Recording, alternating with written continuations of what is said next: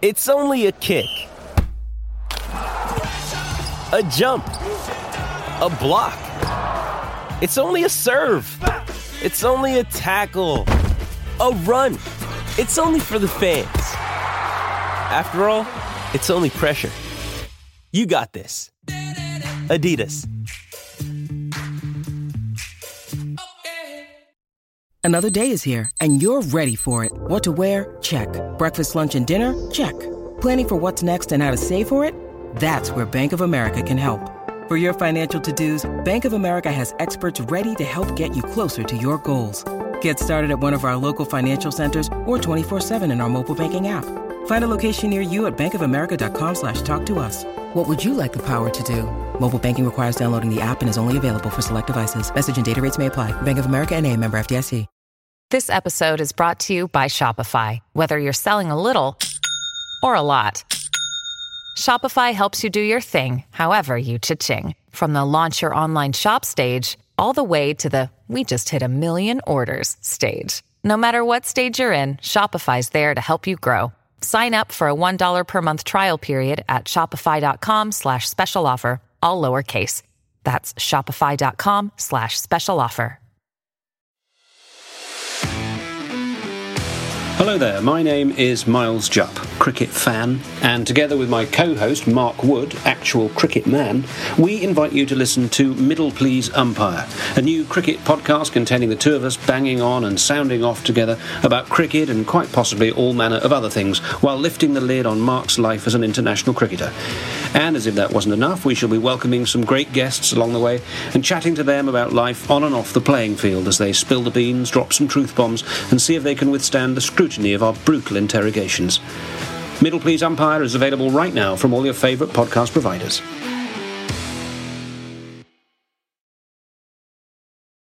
Hello and welcome to the Newcastle Natter. My name is Fergus Craig and I am joined by Paul Doolan. Hello. And breaking news, Dave Watson. I'm still here. I know. I'm glad that was quicker, wasn't it? That was quicker than last time. That was very less good. Of a pause. Yeah. Very, very good. Still a little pause. Still like you were waiting to see which way the keeper goes before committing. Just pick the spot. Yeah. Pick the spot. How are you, Dave? I'm all right. I think I'm sick of the job that I'm in and I want to change again. But yeah, it's one of those things, isn't it? After a couple of years at a company, I'm just get a bit antsy, just want a bit change, a bit different. Okay. So, anyone at your work listen to this podcast? I think everybody at my work knows my position. I'm looking for something else, so it's fine. Okay, well, if any employers out there are looking for... Go on, what do I do? What do I do? Well, you're very good with stats. You're very good at getting involved with journalists on Twitter. Yeah. You're smart as a whip. That's just smart as a whip. What do I can work well in a team and on my own. Wow. No, it's true, actually. I don't actually know what you do. Dave, you do something to do with data analysis? Nailed it. I'm a data analyst. Oh, I thought you were an ambassador. Why did I think that? It's because of all these Ferrero Rocher I've got behind me. Yeah. Okay, let's analyse the data. Here's a little bit of data for you to analyse. Newcastle United 0, Arsenal 3. Dave Watson, what is your analysis of that? Well, I think I said in the WhatsApp chat that the first half, I think my exact words were, "This isn't horrible." I think I was basically saying, look, we're not playing well in the first half, but it's not abject. You know, we were defending okay, and we were, we weren't creating anything, and we were still giving the ball away lots, and but then we weren't under a lot of pressure. And then the second half, as soon as that first goal went in, heads dropped. There was no bite anymore. We were so passive, so easy to play through. Basically, Arsenal didn't show up in the first half, so we looked okay in comparison. And the minute they turned up, we were done. And after that, it was just a case of how many are they going to score? How up for it are they? Because we just weren't. I mean, we can get on the individual performances in a minute if you want, but overall, if that's gloves off, fucking hell, what's Bruce playing at? Like, there was no difference. Because gloves on, we're passive. We don't keep the ball. We don't create anything. There's no intensity. We always play too deep. We're always relying on the keeper to make loads of good saves. And then gloves off, it was exactly the same. So just to put some context to your comments there, in case anyone didn't get that reference, Steve Bruce did say in the aftermath of the diabolical Sheffield United performance that from now on he was going to start doing things his way, which interestingly sort of led to the question, well, what the fuck have the last 18 months been about? Now it was time for him to do things his way, and from now on it would be a case of gloves off. Gloves off, that phrase, that refers to boxing, right? Yeah. Right, so that's what that's about, right? So now the Arsenal performance was a bare-knuckle fist fight, right? That's the implication. Yeah. Isn't the idea of gloves that they protect your own knuckles? So we've taken the gloves off, and it's... Do you see what I'm saying, Paul? Sort you can of. run with that, or you can just tell me what you thought of the Arsenal game. I was thinking a bit more in prostate exam terms. The Right. gloves were off. Sure. Yeah, We've come away with a nasty infection. It was all a reaction to the Sheffield United performance, where we picked a very defensive five at the back, and Steve Bruce's reaction to that with the Arsenal game was, okay, 4-4-2, much more open, trying to get higher up the pitch. And you just think it's fairly obvious those two selections should have been the other way round. Just because we were abject against Sheffield United, like, you don't just say, well, we're going to really go for it in the next game. You have to play the team that's in front of you. That's something that you said in the past, where he went with 4-4-2 against West Ham and it worked. And then he went with 4-4-2 against Brighton and it fundamentally didn't. So he just ditched it immediately rather than say, well, let's work on this 4-4-2. Let's get this 4-4-2, make slight changes to either personnel or instructions or where they are on the pitch in a 4-4-2. He just ditched it and went to a five at the back, and then he switched again. So yeah, it backs up what you said. It strike me quite a bit as like me on Football Manager, where it's just the amount of thought that goes into it is very little. Like, if I keep on losing, then it's like, oh well, fuck it, I'll just change to attacking and I'll try 4-4-2. And I'll just put these players in. They feel attacking. But it didn't feel like there was a lot of thought gone into it. So, for example, we've ended up with, up front, Wilson and Carroll together, which in theory could be a potentially moderately exciting prospect. Something could come from that. But if you're going to have two strikers in the middle, one of them being Andy Carroll, then in theory you should have someone capable of putting in a cross. But our two wide players were Miguel Almiron, who can sometimes put in a cross, but you wouldn't say that that's like a main feature of his game, and Joe Linton on the left. Where on the bench we've got players like, I'll just keep banging the buck jumper, Jacob Murphy, because I don't think he's like this amazing footballer. He's getting better every game he misses. So, but he's the only player in our squad this season who's put in a cross that looks slightly threatening. And not only do we have as our two forward wide players, Joe Linton and Almiron, but at right back we had Kraft, who is, we've got about four choices for right back. If you're going to have a right back who's going to put in a cross, Kraft is probably the lowest down that list in his ability to do that. Yeah, and I agree with that. And what made that starting lineup even more baffling is that when he did eventually take Andy Carroll off, he replaced him with Murphy. So the guy that should be getting on the end of the crosses goes off the pitch, and the person who should have been providing the crosses to that person goes onto the pitch, who now has nobody to aim for the crosses. And then when you've got someone like Jonjo Shelvey, from set piece and open play, his delivery, which is the thing that he's supposed to be on the pitch for, was fucking terrible. Yeah. He was hitting the first man, and it was his corner that led to, I don't know how to describe it, because it's like they immediately countered, but we repelled that counter and had a counter of our own. But then they countered that counter, and he was a passenger through that whole. That was the second goal, wasn't it? Yeah, for that whole period of play, he was an absolute passenger. Steve Bruce aside for the minute, there are some individuals in that team who aren't doing the bare minimum for their role. Shelvey is, in my eyes, is chief among them, where he's selfish, he's lazy, and it's costing us points and costing us games. So often I think surely he can run faster than that. Because he sort of does an impression of someone who's pressing the player on the ball. He does an impression of someone.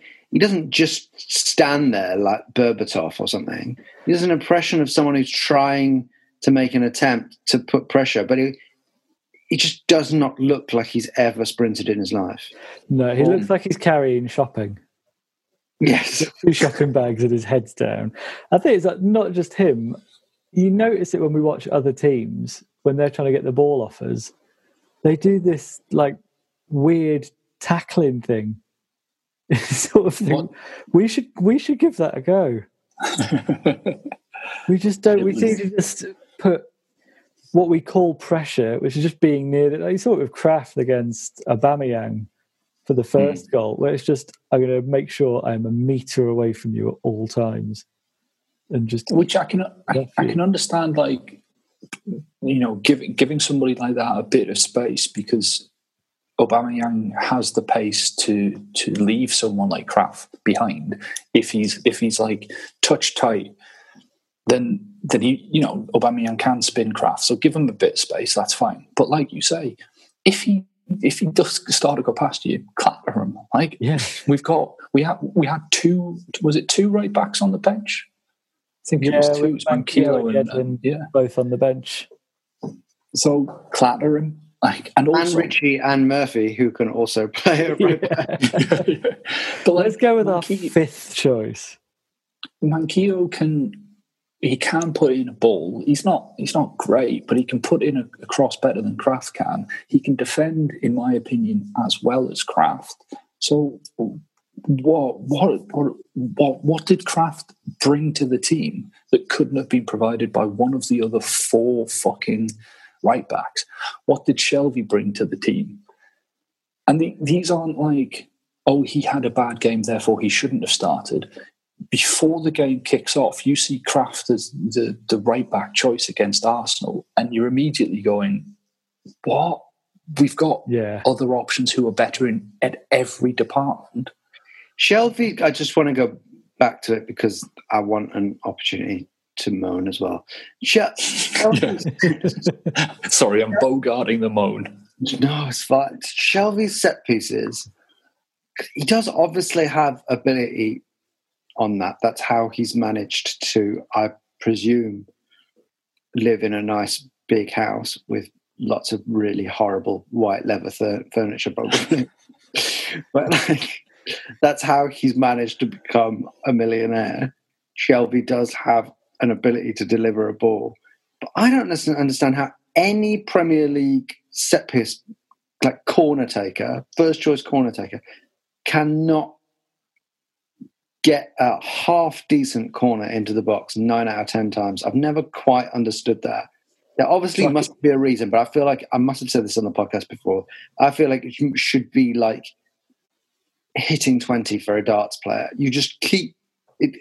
just repetition, that should be a pretty simple thing to do. Certainly to clear the first man. I think that it used to be the case that you just get the ball into the mix because you were playing with like big, strong centre halves and centre forwards. So like that was the aim, to get the ball into the mix. Whereas now it's because strikers are more slight than they used to be in the past. The idea is to whip the ball at the near post so you can get a glancing header, or to get it in that sweet spot, just be like almost like between the defenders and the keeper. That's the corridor that they're aiming for, which is a difficult skill. But if you hit the first man like 2 times in a row, stop doing it. It's not your day. Start putting the ball into the mix. And also, that may be the case for a lot of teams, but it's not like we're playing with Perez and Almiron up front anymore. No, we had in the box, we had Carroll, Joe Linton, Lascelles, Kieran Clark, who scored plenty of headers. Wilson. I think the other annoying thing about the set-piece delivery is so many times we concede after we've had a free kick or a corner because we just waste the chance. We have everyone forward and we end up over. I think there is a genuine case for us just anytime we get a corner, just like declining it. Tell the keeper to take the goal kick. Or just do what supposedly footballers did in the 70s and just get it into the mix. And when you get a corner, you don't need everyone to go up. No. Well, certainly it's one or the other. If you are going to get everyone up, then please get it past the first man. Yeah.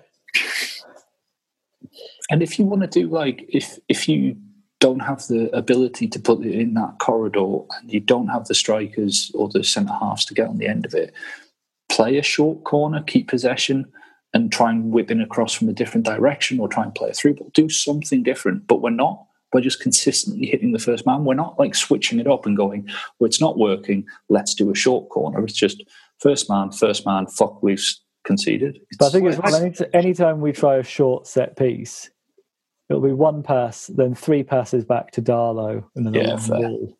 I'm not interested in field. I feel like we're a side that could do with like Graham Taylor, England manager style management, because we don't have an ability to string 3 or 4 passes together. For example, the idea of a short corner or something just gives more opportunities for things to go wrong. Right? Whereas Carlton Palmer into the box and lump it up there. Yeah, I mean, I'm on record as saying that Sam Allardyce is overrated, that Sam Allardyce is an arrogant cunt. Sam Allardyce is, a long ball merchant. Sam Allardyce is better than Steve Bruce. He would have us playing turgid but better football than Look, I've hated Sam Allardyce for years. He really annoys me, but I actually think he's underrated by football fans because he's sort of a joke in a Steve Bruce way. He's a big fat northern man. Well, he's from the Midlands, isn't he? But he's a big fat bloke who drinks pints of wine and is annoying. He's a Dickens character. But he actually does what Steve Bruce is sort of supposed to do, which is he has a really good record, Sam Allardyce, of in being put into situations and doing the job that is asked of him. And what he did at Bolton for years was actually really impressive. And he's actually, for the Premier League, was actually quite a progressive manager with all his, Prozone? Yeah. All that in terms of an analysis. He was like quite a, his backroom team was always about 10 people, wasn't it? Wasn't that the reason he didn't get a lot of jobs was because he had such a huge background team because of Prozone and things like that. So I would put Sam Allardyce more in a sort of like Roy Hodgson category. Yeah. I think he deserves to be a lot higher up than Steve Bruce. So I love stats and analysing shit. And what it strikes me is that somebody told Sam Allardyce that they call it I think it's the area of maximum opportunity, which is like part of the 18-yard box where these are where 90% of goals are scored or something like that.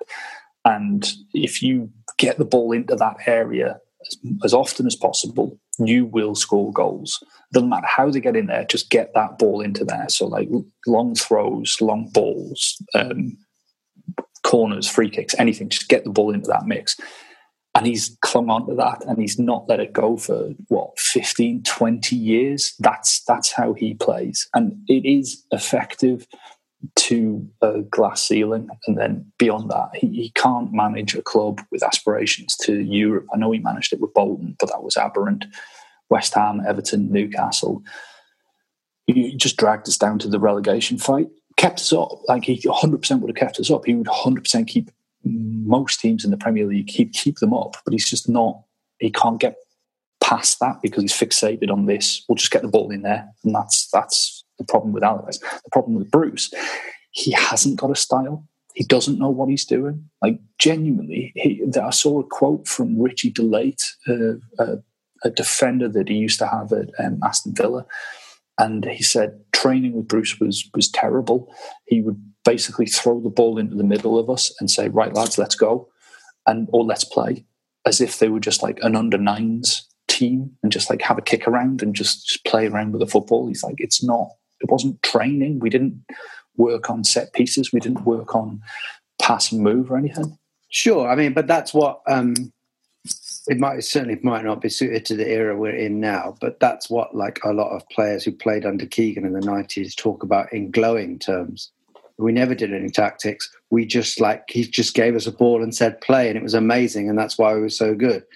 I mean, if Steve Bruce has something, my sense is that it is he has an ability in terms of motivation and man management. It seems pretty clear that is not working currently. Yeah, I think the last few games, the games where the players don't seem to be playing for him, the heads seem to have dropped. The body language is that of players who are resigned to. I mean, normally you see players playing like that, and they know the manager's getting sacked. The problem is they're going to probably be like that for a while because it's going to take, I would think, us getting into the bottom three for him to get sacked. I would have thought the idea of I never quite understand the idea of players not playing for a manager. I'm sure there are some bad apples who would go that level, but I would have thought what's more likely to be going on is that they have lost confidence in themselves and in the whatever system that they're playing. They're like, they've lost confidence in the manager as well. So they don't believe in whatever tactics they're playing that night. Yeah, I don't think it's necessarily a conscious thing. I think it's a subconscious thing where you can tell they don't believe in the plan they're being asked to go out and do. It's normally do you remember when Danny Guthrie got sent off after Keegan left, and there was that sort of, there's usually a dodgy red card in that kind of period as well, like Ryan Fraser the other week. That spoke of just unfitness, but also frustration with the situation he's in. Yeah, I mean, Ryan Fraser's kind of like, when we're talking about Shelvey not pressing and about a lot of our players just never putting in a tackle, Ryan Fraser is actually a player who's like really busy and has a lot of energy and does run around getting the ball off players, but he must have so much pent up frustration from he didn't play for about 6 months before he signed for us. He must have so much pent up energy that that may have resulted in what happened there.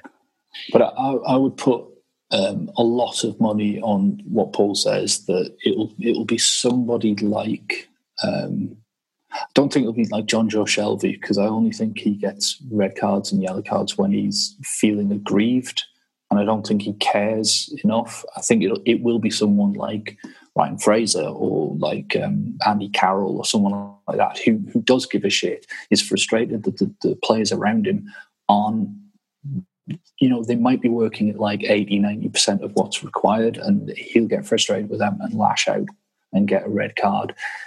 It's Lascelles. It's going to be Lascelles. There is a weird sort of cyclical feeling seeing Lascelles on the pitch. When we brought Elliot Anderson on, it did remind me of under McLaren when Lascelles was that kid who was getting a chance and coming off going, nobody gives a shit. It feels like we're in that same position now, just quite a few years on. Yeah. So, shall we? I mean, there's no point sort of going through every goal. I think we sort of analysed the general feel of that game. So shall we have a break now, and then we'll go on to social media, and that will cheer everyone up.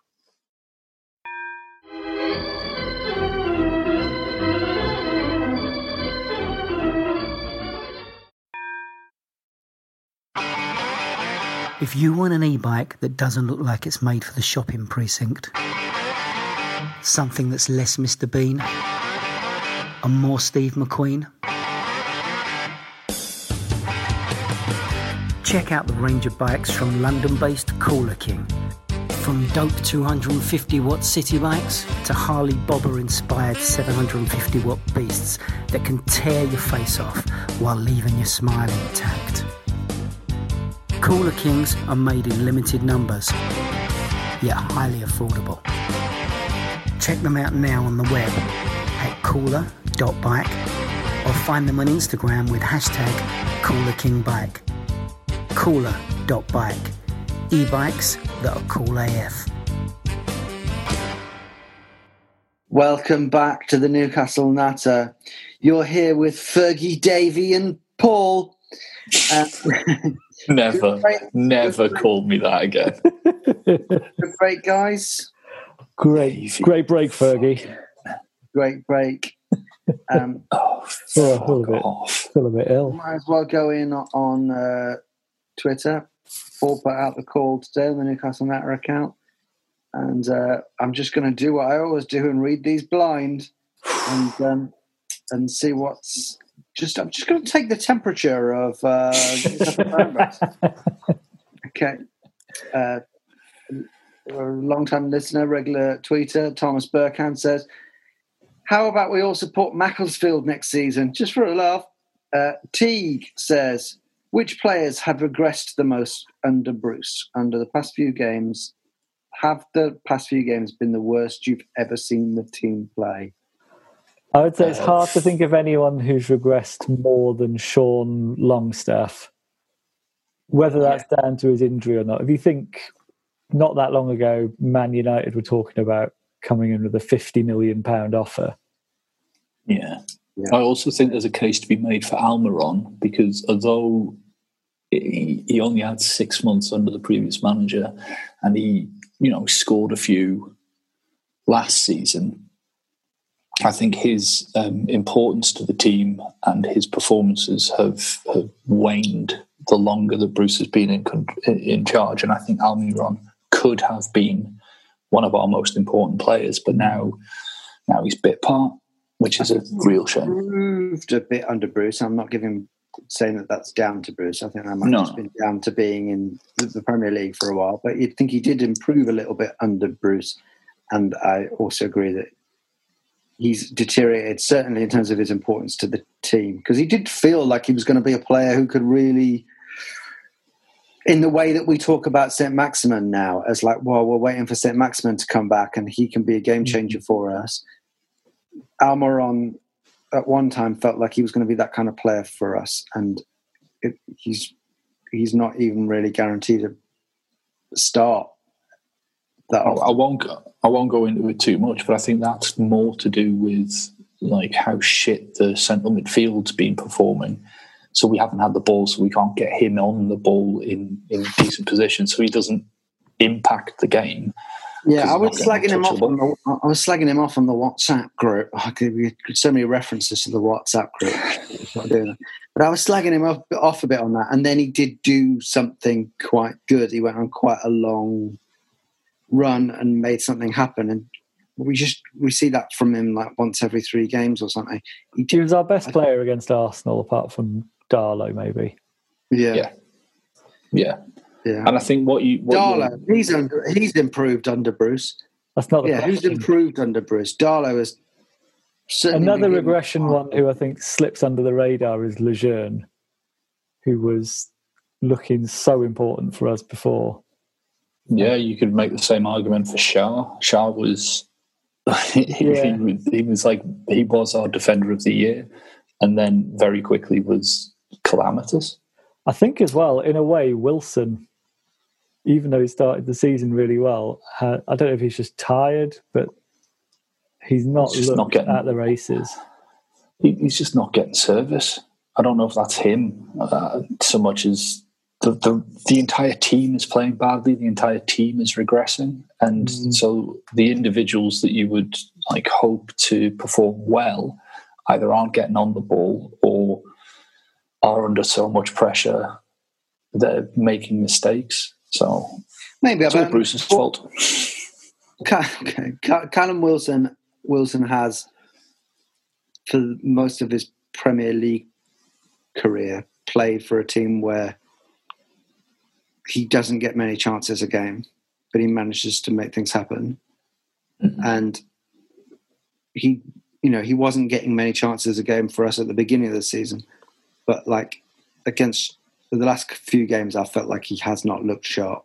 He has had half opportunities he's not looked as sharp as he had at the beginning. I think he has that problem a bit that I don't know. Shearer had at the end under Ruud Gullit, where he's coming so deep to get the ball because he's just not involved in games. And when he does get it, he's got his back to goal and 3 players to beat.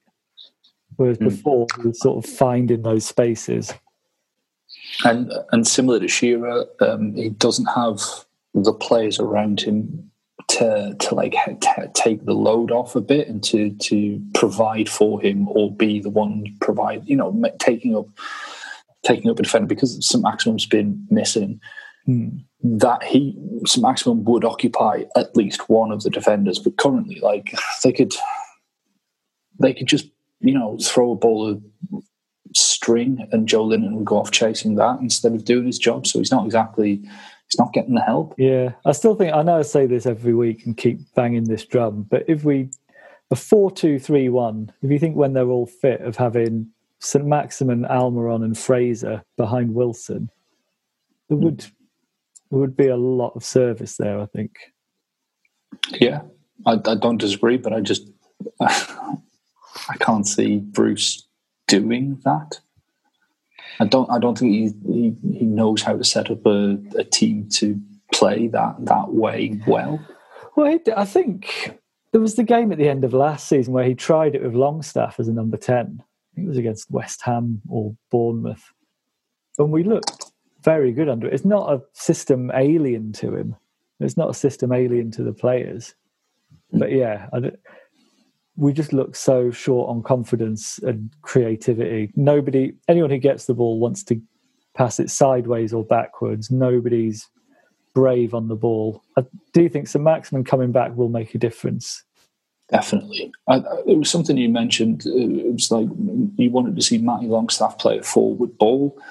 And this is a kid who he doesn't seem to play with a lot of fear. I was surprised that he was so negative, and it made me think that perhaps he was instructed to play it safe, play the percentage pass, play it back, keep it tidy. Because Matty Longstaff's not the kind of player that I would have expected to be afraid. I think sometimes that ball just isn't on as well, though. I don't think they're you'd only be instructed to sort of keep hold of possession if you're trying to play that sort of game. I think we were clearly set up to counter-attack against Arsenal. But anytime Longstaff gets it, he's got Shelvey either next to him or 10 yards behind him, and then a massive gap up to Carroll and Wilson. Or you can try and find Joe Linton. But you sort of think as well, players have lost faith in playing it to each other because they just know it's going to come back. I think there's just so little confidence around. Yeah. And no one wants to be the one who loses the ball because they know one of them's going to do it within the next 3 or 4 passes. They want to do that one. I'll keep on going. Guy Abrahami says, will we sign any players this window? Maybe loans. Don't know. Yeah. We've still got the 2 domestic loan spots available, so it would be crazy not to take advantage of them. There's a rumour about, Hamza the Man U Chowdhury at fullback. Leicester. Yeah, Hamza Chowdhury from Leicester. Brandon Williams. That's his name, yeah. So we could get a couple more bodies in, but there'll be loan signings rather than the £35 million central midfielder that we're clearly crying out for.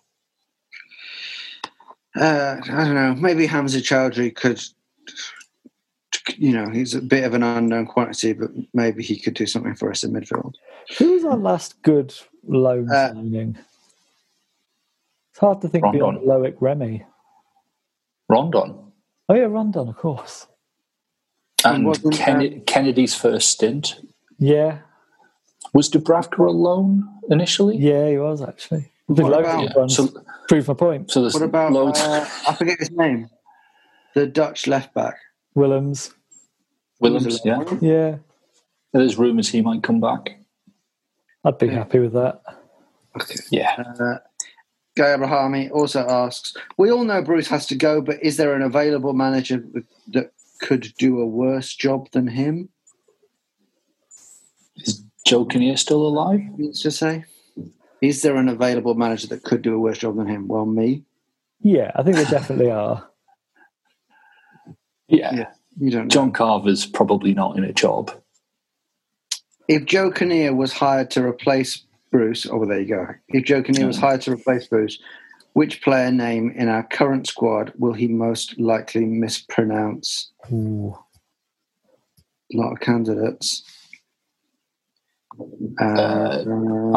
St. Maximum would definitely get mangled. He'd be called Maxi Pads, I think. we got Javier Manquillo's coming back. That Andre Yedlin. Yeah, we've got a few, haven't we? Yeah. Okay. Probably get a bit of Martin Dubrovnik.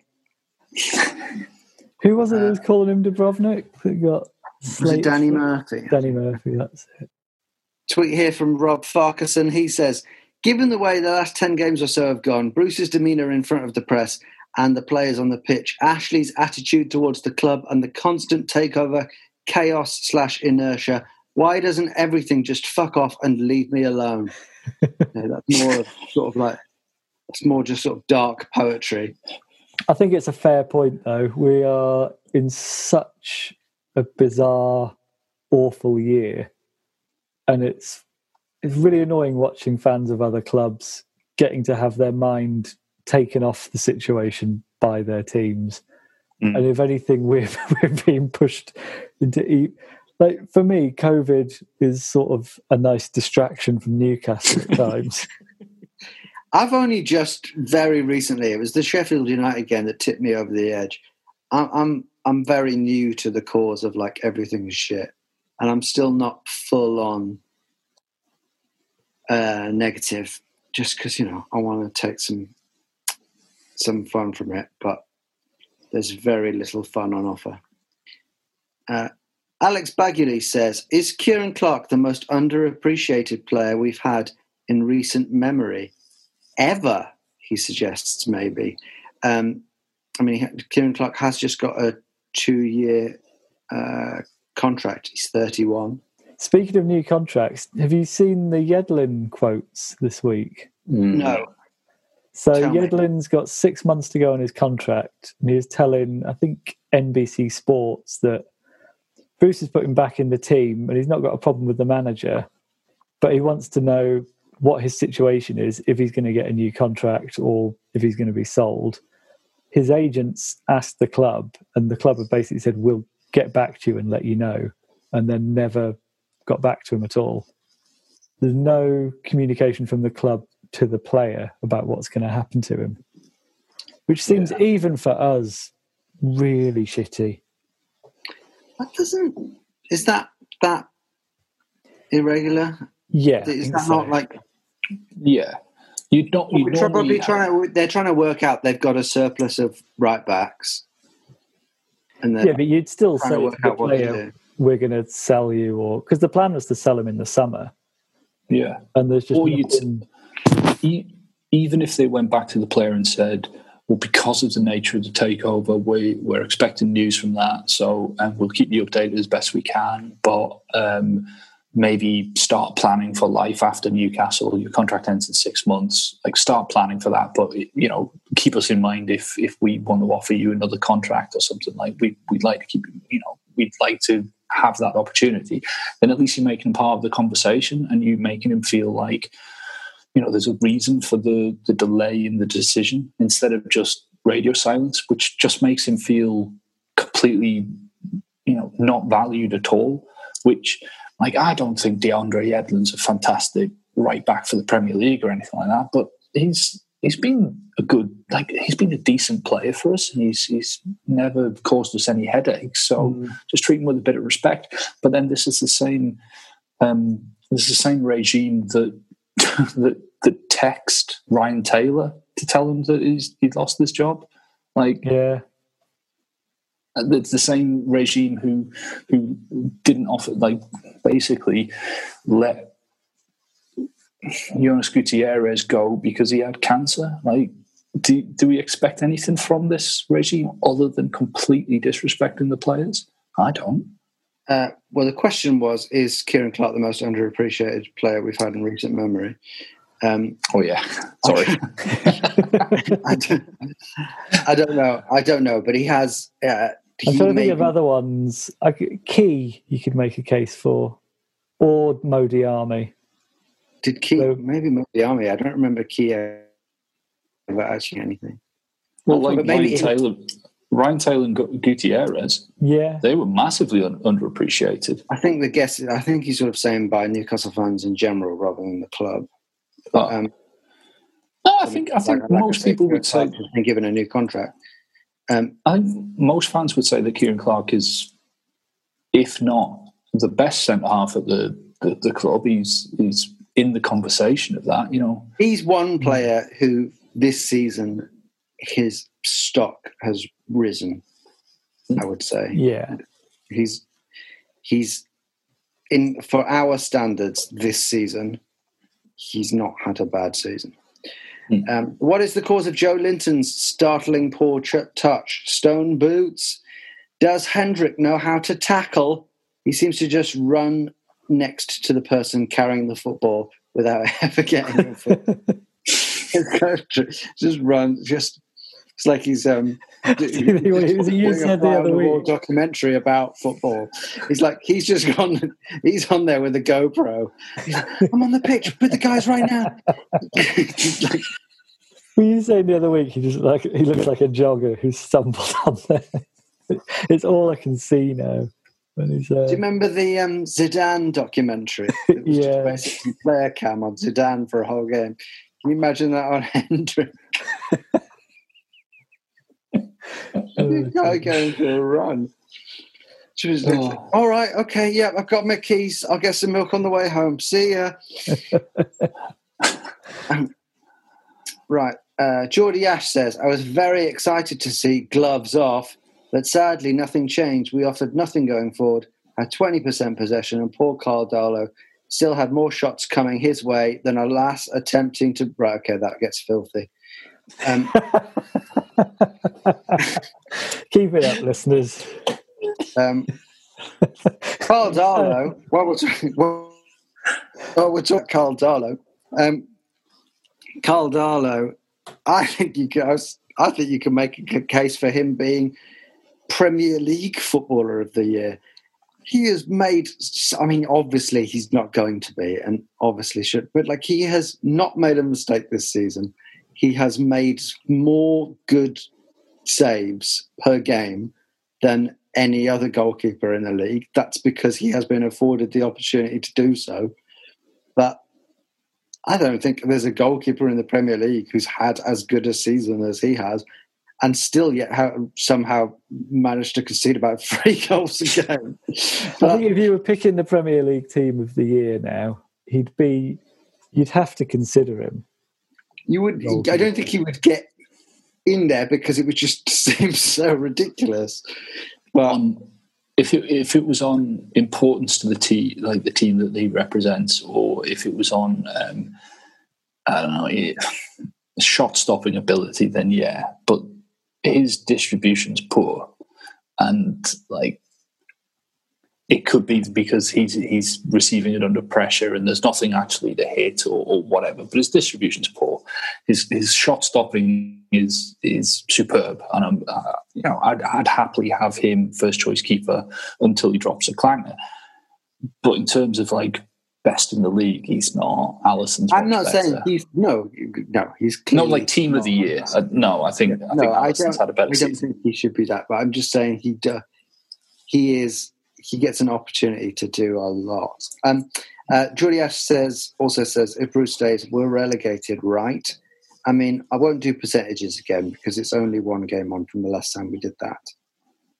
But the more you look at it, I feel like Fulham and West Brom could both, they're at a turning point now where they could both maybe get themselves out of the relegation zone. Yeah. And I think it's certainly a candidate to get dragged into it. Well, I certainly think that Fulham are starting to, I don't know, they are playing some nice football and they're starting to see the rewards for it. Whether that's sustainable or not, it could just be a purple patch for the players that matter.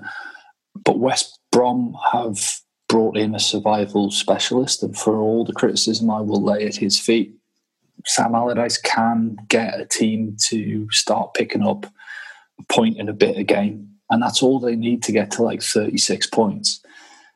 So they could drag themselves out of it just by getting a point in a bit a game. And our confidence is clearly so low at the moment for a number of reasons, many of them valid, but we have there was a little period there a week or two ago where we put in a couple of all right performances where things looked like they were going in the right direction. Like the Liverpool game, for example, the best example of that being. But we didn't get anything out of it. So essentially we didn't get any points out of that. And now we're playing absolute dog shit again. And then you really wonder where the next point might come from. I think Bruce has created a problem for himself through his Sheffield United team selection that was so negative that he was forced to respond to pick a really inappropriate team for the Arsenal game, considering we'd just drawn with Arsenal over 90 minutes playing 5 at the back the week before.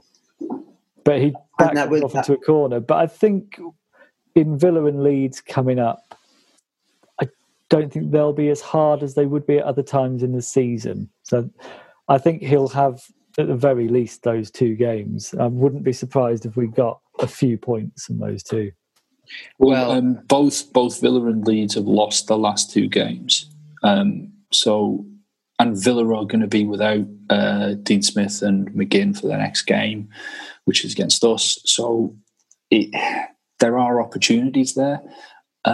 Leeds have got a terrible defence. They do give up lots of opportunities. So if Steve Bruce wants to stick with this 4-4-2 and try and play on the front foot and just make a slight tweak to it, I think getting something from the Leeds game isn't impossible. Aston Villa, don't know. Like it's tough to say, but there are opportunities to pick up points, and I do think we'll pick up enough to survive. It is amazing how absolutely impossible it is to predict what our lineup or formation will be any game. I have absolutely no clue. All I know is like if fit, Wilson is first choice. And it seems at the moment like Joe Linton might be, but like if fit, Wilson is first choice. Darlow is first choice. I think we've had 11 different midfield partnerships so far. Yeah. We've only played 18 games. That's insane. Some of them forced through injury. Last game would seem like, well, come on, let's just give it a go with Hayden and Matty Longstaff. Let's just give them 3 games in a row or something and see if that. But I think as well, training must be mad. You say, okay, we're training 4 at the back this week. Okay, we're back 5 this week. Okay, we're back 4 again this week because we had a shit game with the back 5. Well, that didn't quite work. So we're going back 5 again because we conceded 3 goals. We're just going to shore things up. But what we'll do is in this back 5, instead of being a back 5, it'll become a 3-4-3 when we're attacking. And, it's all over the shop. And, like, again, going back to something you said ages ago, he flits between these things. The minute it goes wrong, he sacks it off. And then the other thing that I was thinking is that he never seems to pick a team with the game that follows on his mind. You'd see it with even with Pardew, with Houghton, with Benitez. There were times where he'd make changes to a winning side because this opposition he reckons he can beat without his best midfielder or without his most attacking winger or something, because the game after this one is against a much tougher opposition. So we absolutely need this guy fit, and we need him rested, and we need him at 100%. Bruce doesn't seem to do that. He just seems to go like, fuck it, let's give this a go. Yeah. Okay, well, I'm going to rattle through now because we're running out of time. We're in danger of doing a 4-hour pod. Paul M says, how many more abject performances before Bruce finally gets sacked, assuming he doesn't fluke another result? I mean, I think none of us really know, but we know it'll probably be at the last possible moment, right? It'll be too late, I think. It feels a lot like the McLaren season in that. Yeah, I think we drop into the bottom 3 for a couple of weeks and he'll go, which could be in the next, 2 weeks after this. Okay. Theo Penn says, how key is ASM now? When he's back, surely we can't rely solely on him to keep us up. I mean, isn't St. Maximin, we keep talking about him coming back. Is he even in training at the moment? Yeah. Yeah. He has, but from what we hear, I mean, for him, he just had COVID really quite bad, right? For the amount of time. Same as Lascelles, really. He was out a little bit longer than Lascelles, and Lascelles is back now. So I think, well, hopefully he's getting back to fitness. But I think he is crucial to our sort of hopes of, if we want to get away from relegation quickly, him coming back is the sort of boost that could see us pick up enough points to feel safe. But pre-COVID, he really didn't do anything since he signed that contract, did he?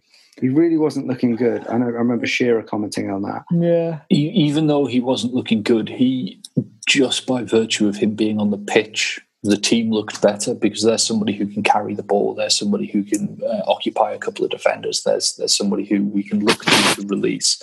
Whereas without him on the pitch, you're asking Joe Linton to do that, and Joe Linton just can't. So he is key. I don't think he'll necessarily get the assists or goals to keep us up, but he'll just change the way that we play. Stephen M. Sharp says, there is a lot of chatter about our players not being good enough, possible to take the blame away from Sprucey. Do you all think a proper manager could take the current squad to the top half by the end of the season? I guess anything's possible. Well, to get into the top half, we need 10 points. I mean, yeah, it's possible. Yeah, it's possible. But with the right manager, 100%. Definitely the new could get into the appointment top was half. made now, and some things went our way, and there was some new manager bounce.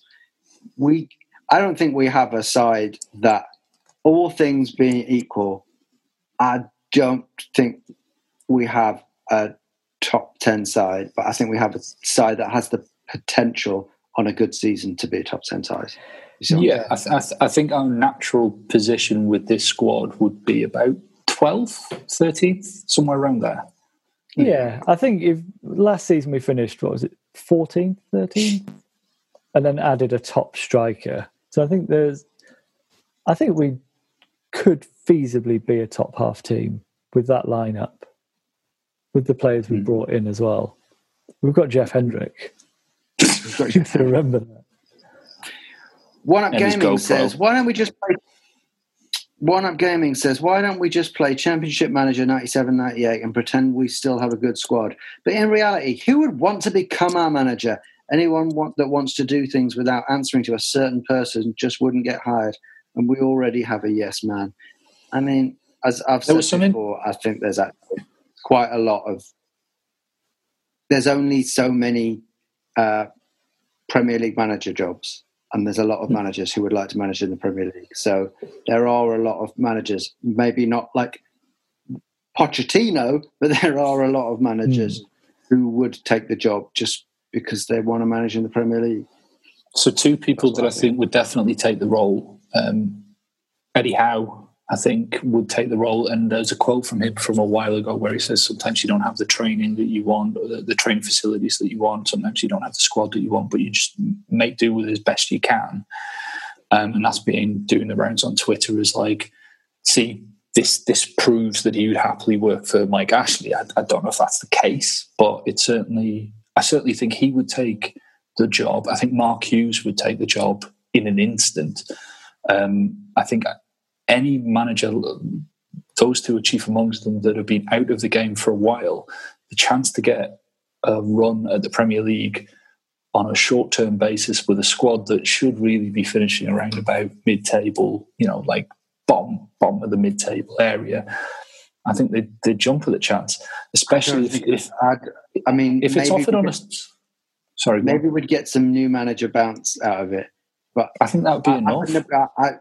I put Mark Hughes in the same category as Steve Bruce.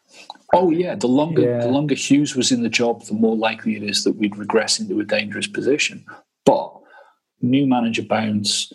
Say what you like about Eddie Howe and Mark Hughes, they do have.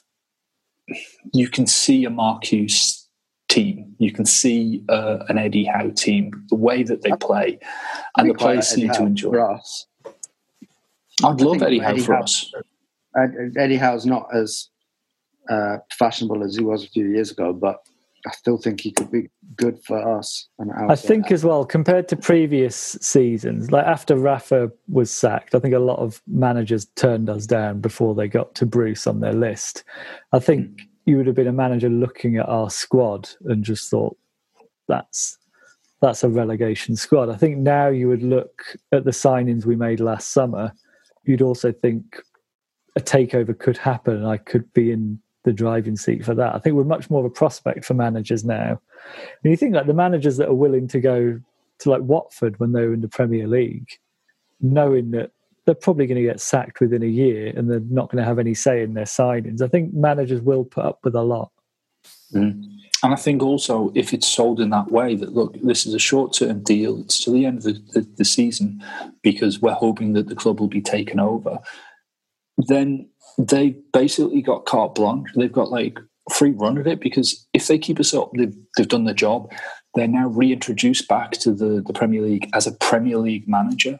And if the new owners say, well, we'll give you the rest, like we'll give you next season with these additions to the playing staff and this commitment to the facilities and stuff, even better for them. Like there's no real, like if they go down, they can say, well, that fucking Bruce brought in terrible players and he ruined their confidence and I didn't have time to change things around.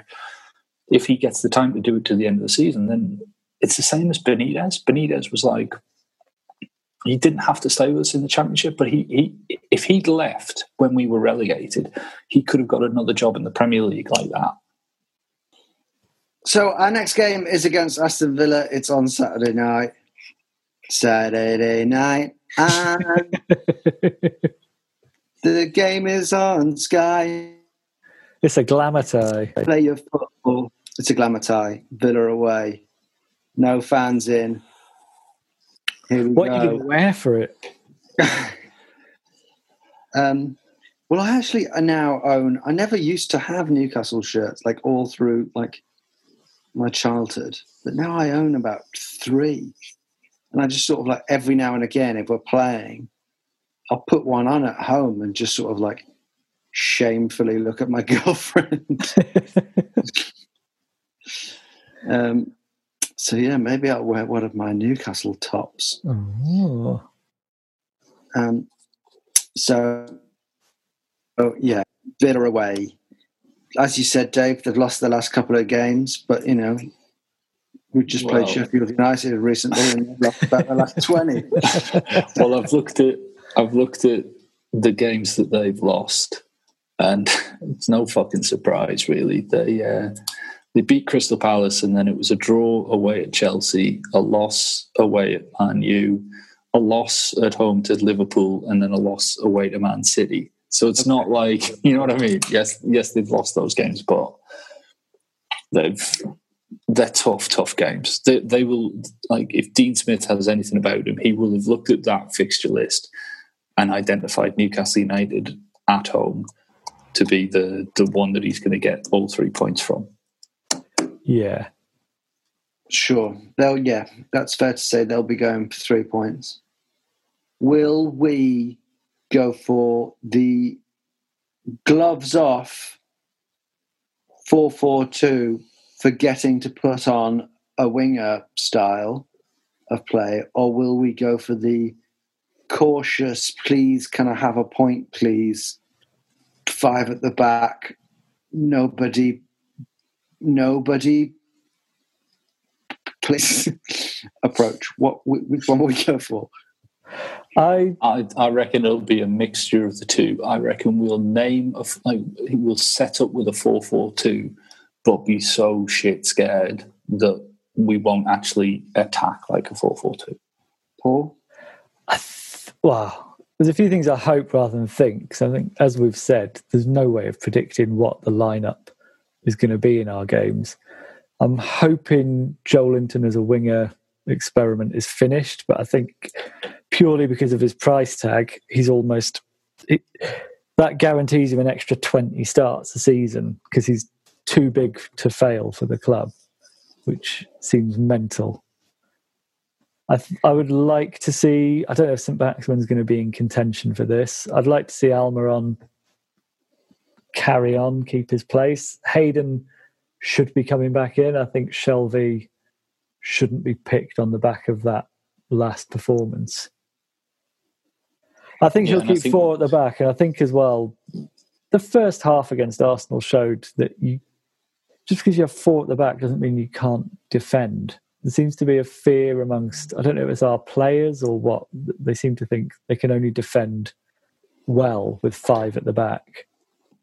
Surely the thing with Joelinton now, the smart business move would be to send him out on loan to somewhere that he must still have some, in Germany, for example, some remaining reputation, the reputation that gave him the price tag that we bought, where people would want to put a part on him as a loan player, and then maybe we could recoup some of the value. It's like Palace did with that. Is it Sorloth, who they signed? Rubbish for them. Sent him on loan to Turkey, couldn't stop scoring, and then I can't remember where he's gone, but gone to a much bigger club than Palace, I think. Right. Well, like, there's at the moment, every game Joelinton plays, his value drops. Yeah. I would absolutely send him out on loan this window. Absolutely. I don't care that it leaves us a man down because he's no fucking loss. Yeah. Just send him out on loan. Him playing on that left side stops players like Matt Ritchie getting a start. I think Matt Ritchie is the sort of player we need when we've got this lack of fight. Just to touch on something where you said nobody knows how to play. Like, the players don't seem to have faith in defending in a 4-4-2 or a back 4 rather. I think it's because they remember from the previous manager how to defend in a 5 at the back. Because Benitez never really played 4 at the back. It was usually a 5 at the back. So I think they're used to that, and I don't think they've been coached properly how to defend at 4 at the back. But I think in the Championship, we were 4 at the back all the time under Benitez with largely the same players. And if you're a footballer, most of your career was played in a back 4. It's not like they're being asked to play like overlapping centre-backs like Sheffield United last season. It's not... They're being asked to get back to the sort of default. So actually, no, Dave, actually, no. Sorry, but one more comment like that, and you're off this podcast. You've had a good run, Dave. I'm absolutely furious with you, Dave. I can't look at the screen. I can't look at you. So, take this away from the plus. Should we throw in a prediction for the Villa game, Dave? Give us a score line. 2-0. 2-0 to Villa. Paul? 1-0 Villa. Oh, come on. We've got to get a goal. 2-1 Villa. There's the optimist. There's the optimist. All right. Should we talk about the Leeds one as well? Because we've got that on Tuesday. Saturday, Tuesday feels... That's the sort of quick turnaround you only get with successful football teams. Let's pretend we're in the Champions League. So we've got a big Champions League tie against Leeds on Tuesday night. We're at home. It's after the 5-0 battering. If I was on Football Manager, then I'd be clicking. We need to avenge the last performance, whatever that one is. So, yeah, Leeds could go either way, couldn't it? They seem to have. I felt like they had quite a strong chance of being comfortably safe, but I almost feel like they could get dragged down now. They've been. Yeah, they're doing what every Bielsa team does, which is just losing energy second half of the season.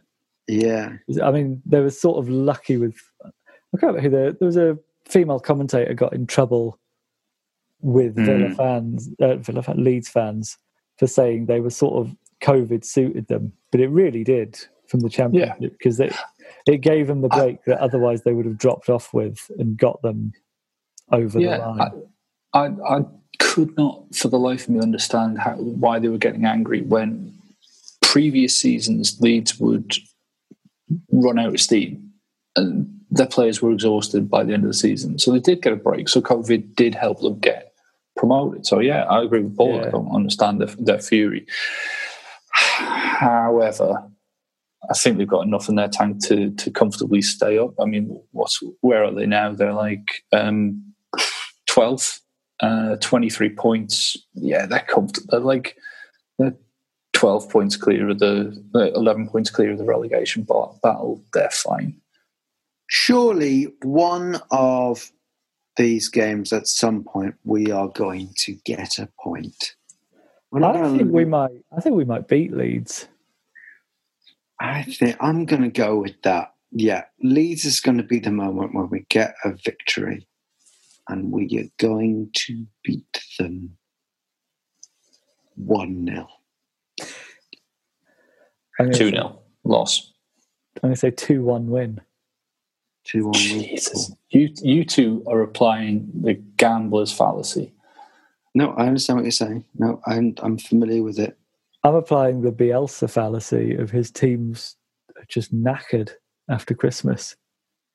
Yeah, but they've got a break now of when we play them on Tuesday.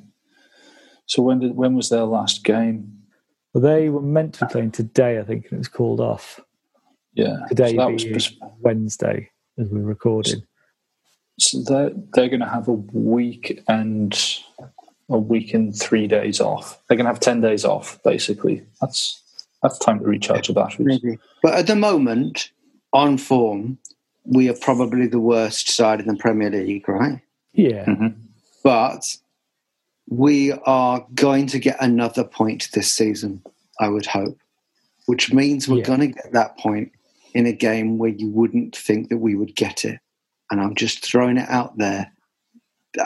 Just for a bit of fun, maybe it'll be Leeds. I think as well, we've talked about St. Maximin coming back. I think that will be a lift for our own players. I think a lot of the confidence problems we're seeing will be slightly less of a problem with him back in the team.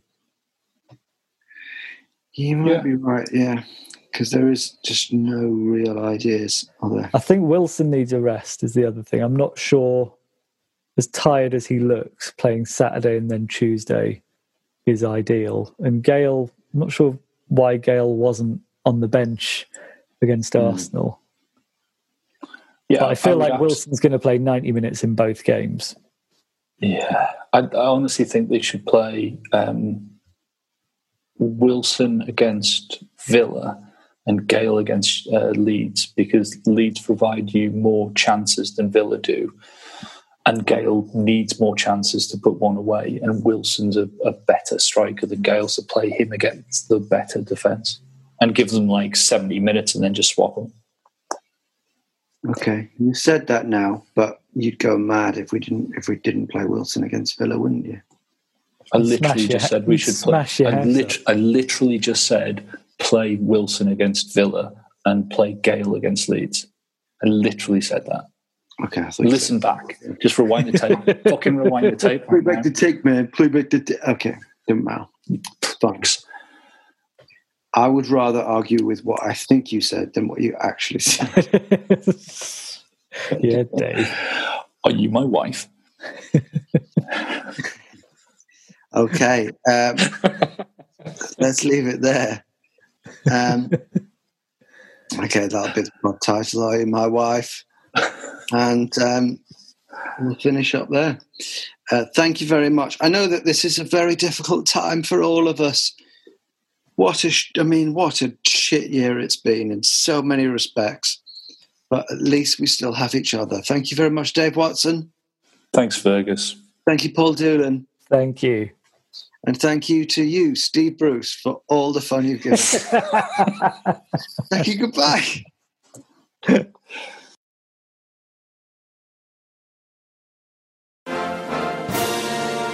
Wasn't that a great podcast? Now, if you've got 90 seconds spare in your day, come and listen to ours. It's called What Has He Said Now? And is available wherever you got this podcast. You're going to lose a number of people to the flu. Sports Social Podcast Network. Judy was boring. Hello. Then Judy discovered ChumbaCasino.com. It's my little escape. Now Judy's the life of the party. Oh, baby, mama's bringing home the bacon. Whoa, take it easy, Judy. The Chumba life is for everybody. So go to ChumbaCasino.com and play over 100 casino-style games. Join today and play for free for your chance to redeem some serious prizes. ChumbaCasino.com. No purchase necessary. Void where prohibited by law. 18+ terms and conditions apply. See website for details.